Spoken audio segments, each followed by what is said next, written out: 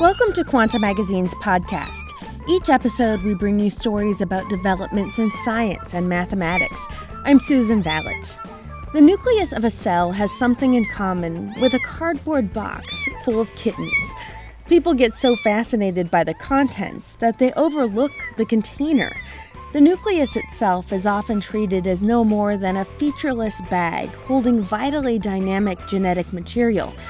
But it has specialized parts and an internal architecture of its own, and scientists have long speculated that precisely how the DNA positions itself with respect to those parts might matter a lot.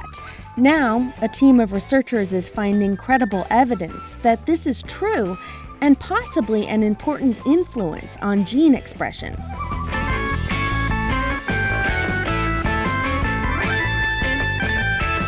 Researchers into gene expression have been using a new technique based on the genome editing tool CRISPR. They artificially pinned parts of a cell's DNA to different regions in the nucleus and observed what happened. Their work was published last fall in the peer-reviewed scientific journal Cell, and what they found has begun to yield intriguing insights into how various nuclear neighborhoods may relate to gene expression. We have 6 feet of DNA intricately bundled within a single human cell's tiny nucleus. It can look as chaotic as a ball of spaghetti or a tangle of thread. But how that DNA gets situated in 3D space is critical and not at all random. The degree of packing and folding enables genes to be accessible in the right place at the right time. That allows a cell's machinery to find and decode them, dial up or down their activity, and keep everything working as it should. These rearrangements also put specific parts of the genome near or far from landmarks within the nucleus. There's been some evidence that the positioning of DNA at these nuclear locations may not be coincidental. Silent genes are tightly wound and tend to be located toward the periphery of the nucleus. Open, active DNA makes its home toward the interior, or in the words of Stanford bioengineer Stanley Chi, it's kind of like you have a ball. Active genes are at the center of this ball, but silent genes go to the surface of this ball. During development, cells differentiate, and the DNA reorganizes itself. As some genes shift from a repressed state to an active one, they've also been found to move away from the periphery. That said, some other gene regions usually found near the periphery aren't there all the time, and when they do move, they still show the same levels of activity. Biologists have debated how DNA's condensed structure and expression relate to its nuclear location.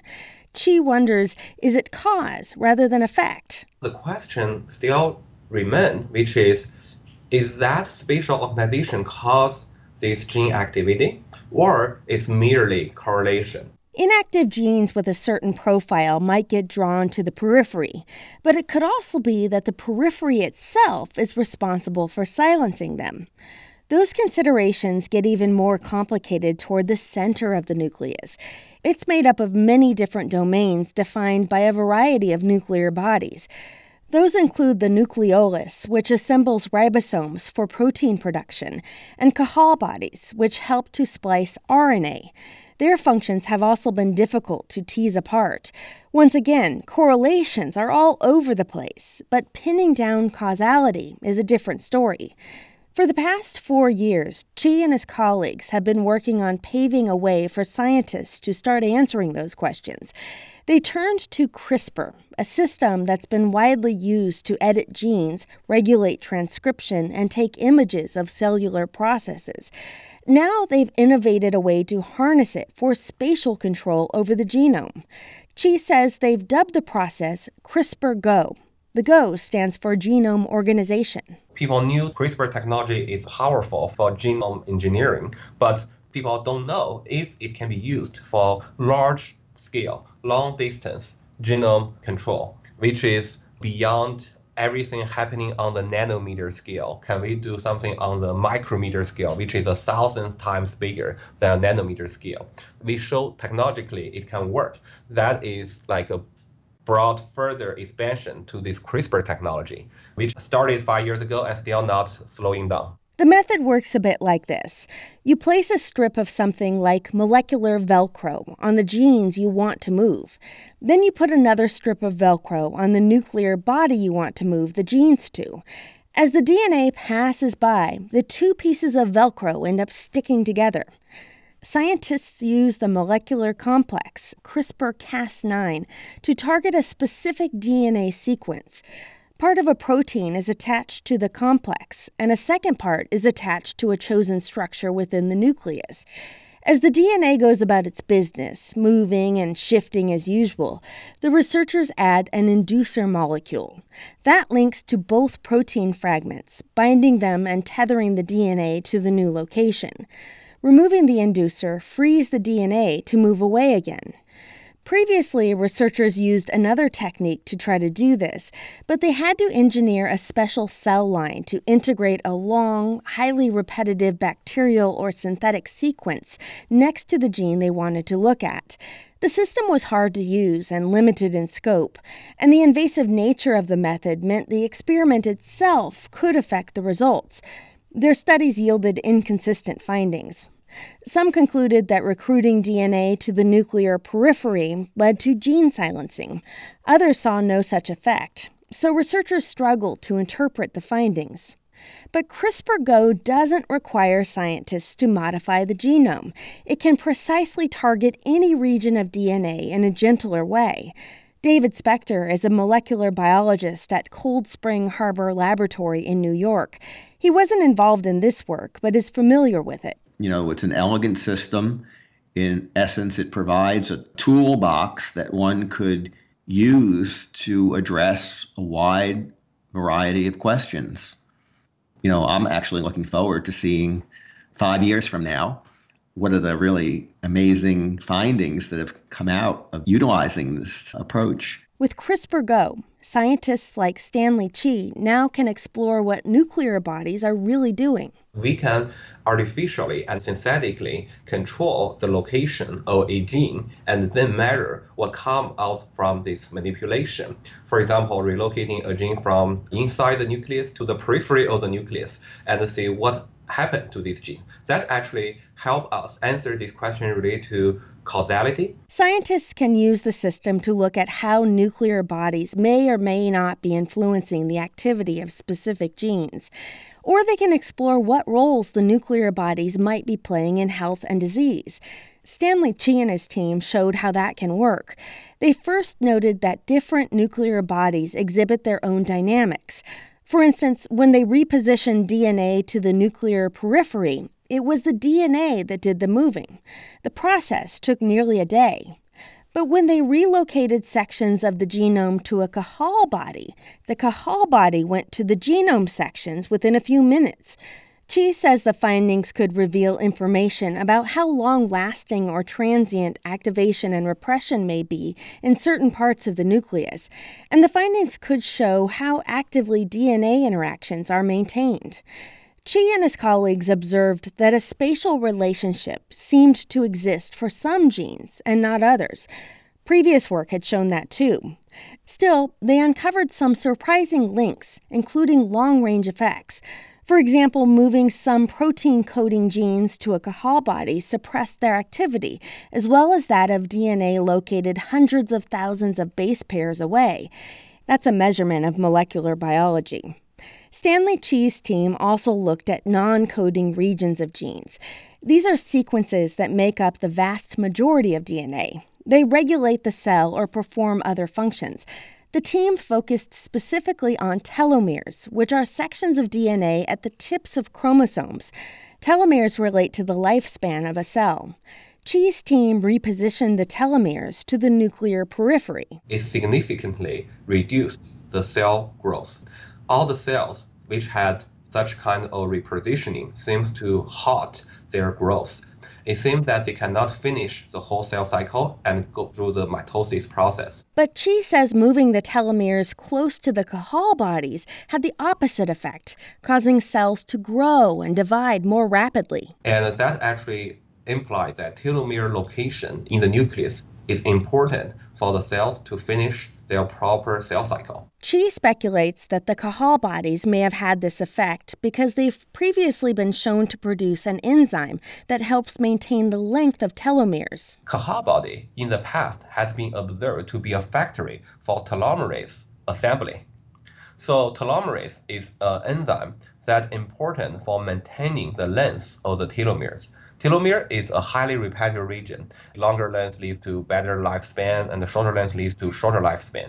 So telomerase is assembled within Cajal body. We think when we colocalize them together, we're colocalizing a manufacturer plant with the consumer market. So the whole process got more effective in making proper length telomeres. So that is a very intriguing hypothesis. But the researchers still need to root out just why these effects occurred. They'll have to perform further experiments, targeting various genes and nuclear bodies in diverse cell types and testing for effects on genomic stability and other factors. They hope to use their findings to figure out why and how the genome is organized as it is. One scientist says at the very least, this builds an extra level of control by creating active and inactive areas in the nucleus. The nucleus can then prevent proteins that silence transcription from accidentally turning off a gene that needs to be on. Susan Gasser is a molecular biologist at the Friedrich Miescher Institute for Biomedical Research in Switzerland. She thinks experts will find that location in the nucleus is important for very particular processes, such as DNA repair. But I think that the real problem is it's not all or nothing. It's not as if a gene is not in a particular position that it won't function. This is just not true. So transcription factors override a lot of positional information. The fact is, position isn't dominant for gene expression. It fine-tunes the gene expression. Still, Gasser says CRISPR-Go can be used to test that idea. It can also help investigate the role of nuclear organization in development and disease. Pathologists have been using nuclear morphology as a diagnostic tool for a long time. Chi says altered states and distributions of DNA correlate with cancer and other conditions, along with an increase in the number of certain nuclear bodies. Many cancer cell lines showed elongated telomere length, which corresponds to their really fast growth rate and uncontrolled cell cycle behavior. But it's not clear whether that's the result of the disease or its cause. Chi says he and others are now in a position to find out. He says one day the system might be used not just for exploration and basic research, but as a means of treatment as well. By using CRISPR-Go to repositioning genes and within different nuclear compartments and domains will cause effects for tumor growth or tumor death, because tumor has a lot of chromosome translocation events, right? Tumor cell genome. So we would like to see if it's a chromosome translocation causing cancer or they are not a real cause. If they do cause cancer, if then it means if we block this translocation event, we may find another method to slow down either tumor or even eliminate them. Even so, some experts still have reservations. Molecular biologist David Spector says there's certainly some disease connection to many of these nuclear bodies, but we're not fully there yet in terms of, is it the body or is it one of the constituents of the body? Andrew Belmont is a cell biologist at the University of Illinois at Urbana-Champaign. He says researchers still need to confirm that their technique accurately reflects natural processes in the cell and not some artificial consequence of the tethering procedure. Whenever you have the tethering system, you have to ask whether you're creating a model to study something that's normal physiological interactions or whether you're inducing something and you're not going to get necessarily a physiological effect. Belmont and his colleagues and a few other groups have developed alternative systems to get around that concern. Those systems involve inserting natural sequences into targeted DNA regions that are already ordinarily associated with one nuclear body or another. Still, he agrees that CRISPR-Go represents a major step forward. Michelle Yoon helped with this episode. I'm Susan Vallet. For more on this story, read Jordana Sopelowicz's full article, In the Nucleus, Genes' Activity Might Depend on Their Location, on our website, quantummagazine.org. Have you been enjoying the Quantum Magazine podcast? If so, help other people find us easier by heading to Apple Podcasts or wherever you listen to podcasts and leaving us a review.